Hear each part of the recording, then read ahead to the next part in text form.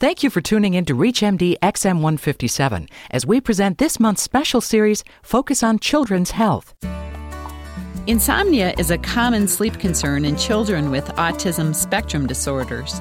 As these children often have a complex array of other conditions, hypnotic use can be problematic. Is melatonin a reasonable alternative? Welcome to our special segment on children's health. I'm Dr. Leslie Lunt, your host, and with me today is Dr. Beth Mallow, Associate Director of the Vanderbilt Clinical Research Center and Director of the Vanderbilt Sleep Corps at the Vanderbilt University School of Medicine. Dr. Mallow is also an Associate Editor for the journal Sleep.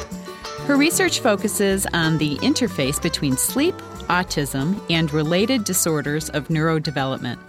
Welcome to ReachMD, Dr. Mallow. Thank you. I'm happy to be here. How common is insomnia in children with autism or autism spectrum disorders? Insomnia is really common in children with autism, probably even more so than in the general population of children. The estimates are at least 50% in kids who are of normal intelligence, and it may be even higher in those with mental retardation or epilepsy, or those who are taking medications for their psychiatric disorders. Now, are there any FDA-approved medications for this group? At this point, there are no FDA-approved medications for treating insomnia and autism. It's still an evolving field, and there's very few FDA-approved medications for autism in general. It's really an area that needs a lot more research and work. Now, since there's nothing FDA-approved, what do we typically have to choose from that is standard of care or that most people feel comfortable with? Well, what's being used medication-wise is a lot of medicines that are being used for other conditions in autism. So, for example, risperidone might be used to try to help sedate kids, but it's not really approved for sleep. And one of the side effects is kids can be very sedated on it. Also, some of the anti-epileptic drugs that have been used to treat epilepsy are sometimes used for sleep in this population, including clonazepam, some of the other drugs like clonidine that are used for other conditions like behavioral conditions and autism and other neurodevelopmental disorders are being used for sleep. And the problem with a lot of these medicines is that they really haven't been studied in detail, and they oftentimes have a lot of side effects like grogginess during the day. They're very strong medicines. You know, they can affect the liver, they can affect the blood count, and we really need to be looking for medications that are, relatively safe, relatively benign to treat insomnia rather than trying to use these other medicines to treat, were developed to treat aggression and seizures and other behavioral problems for the purposes of sedating the kids. So these other medicines, really, you're just trying to exploit the side effect of sedation. Exactly. And they really aren't necessarily working on the sleep-wake cycle, so to speak. And that's why melatonin has gotten a lot of interest, because it actually is a medicine that is something that our bodies make naturally to promote sleep. So we're not using a side effect of melatonin. We're actually trying to use melatonin itself because it's such a potent sleep-wake regulator and, in fact, is a natural one. It's something that our bodies make naturally to promote sleep. Now, you've looked at melatonin specifically in these kids with autism spectrum disorder. Tell us about your study. Sure. So basically, we have two things going on. We have an ongoing study that is funded by Autism Speaks Foundation as well as the National Institutes of Health to look at melatonin in a prospective way.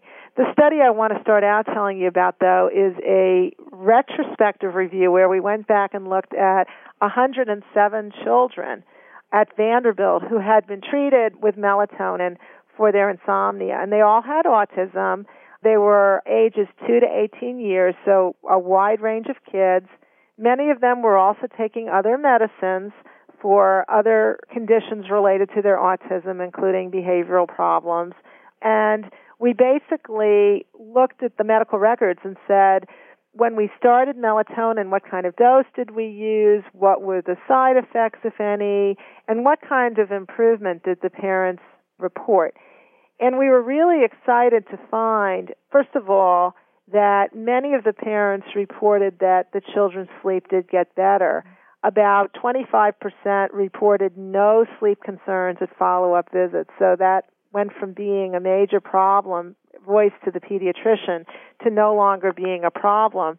And then even in the kids who continued to have sleep as a problem, 60% of the parents reported improved sleep. So between the time that the melatonin was started and the follow-up visit, there was roughly 85% of the kids, their parents reported either that the sleep was no longer a concern or that the sleep was better. So that was the first finding from our study, and we were very pleased about that. The second finding is that there were really minimal side effects. Only 3 children out of the 107 children who were studied had side effects, and they basically were sleepiness in the morning in one child, grogginess in the morning in another child, and increased bedwetting in a third child. And that was it. Seizures, were a natural concern because there had been one case series in the literature. It was actually a letter to the editor saying that seizures could get worse when you treat kids with autism with melatonin.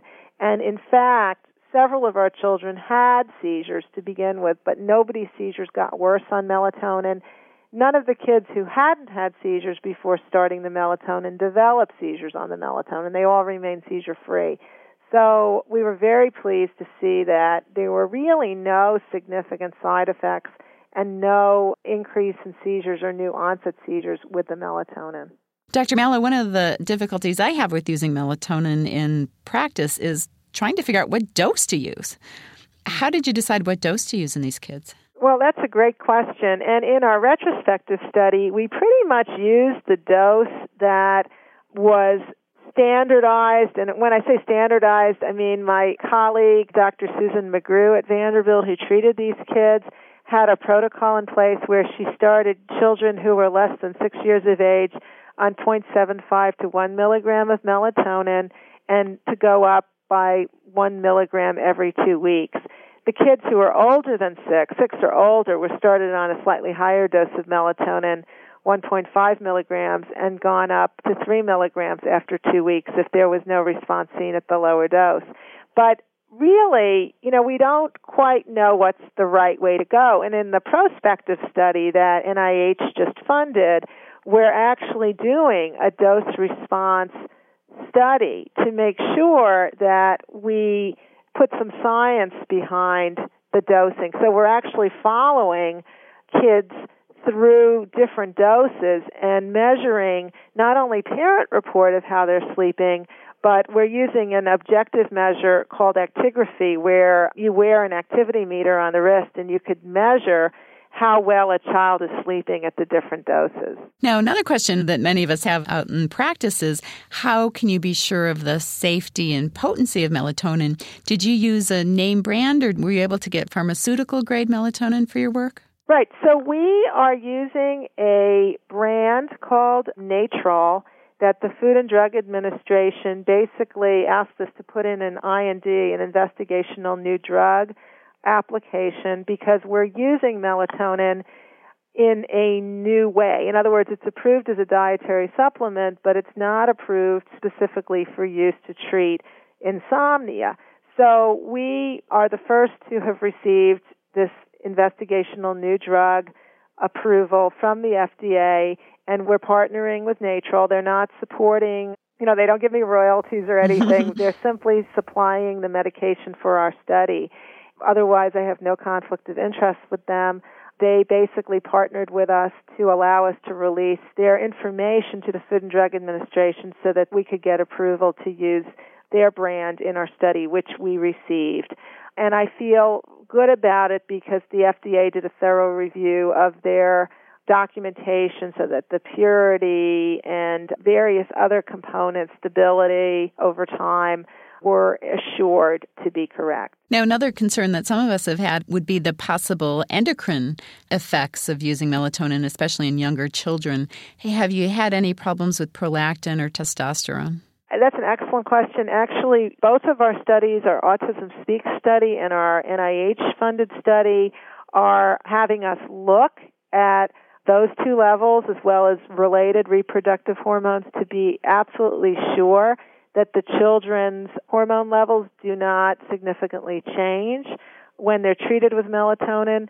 We're also making sure that the children are Tanner stage 1, so in other words, they have not yet reached puberty at the time of the study, because we want to be sure that we, at least in this first trial, that we limit it to kids who are prepubertal. Makes sense. Now, what do you currently recommend for treating insomnia in these kids that have autism or autism spectrum disorders? Well, I always start with behavioral principles, just like in typically developing children and just like in adults with insomnia. I think it's very important to be sure that the children are having a regular sleep-wake time, that they're going to bed at the similar times every day of the week, including weekends, that they don't have electronic devices in their room, that they're not watching TV or computer or playing with their video games before bedtime, because that can be very stimulating, that they're not getting caffeine in their diets, particularly in the afternoon and evening, as that can be stimulating.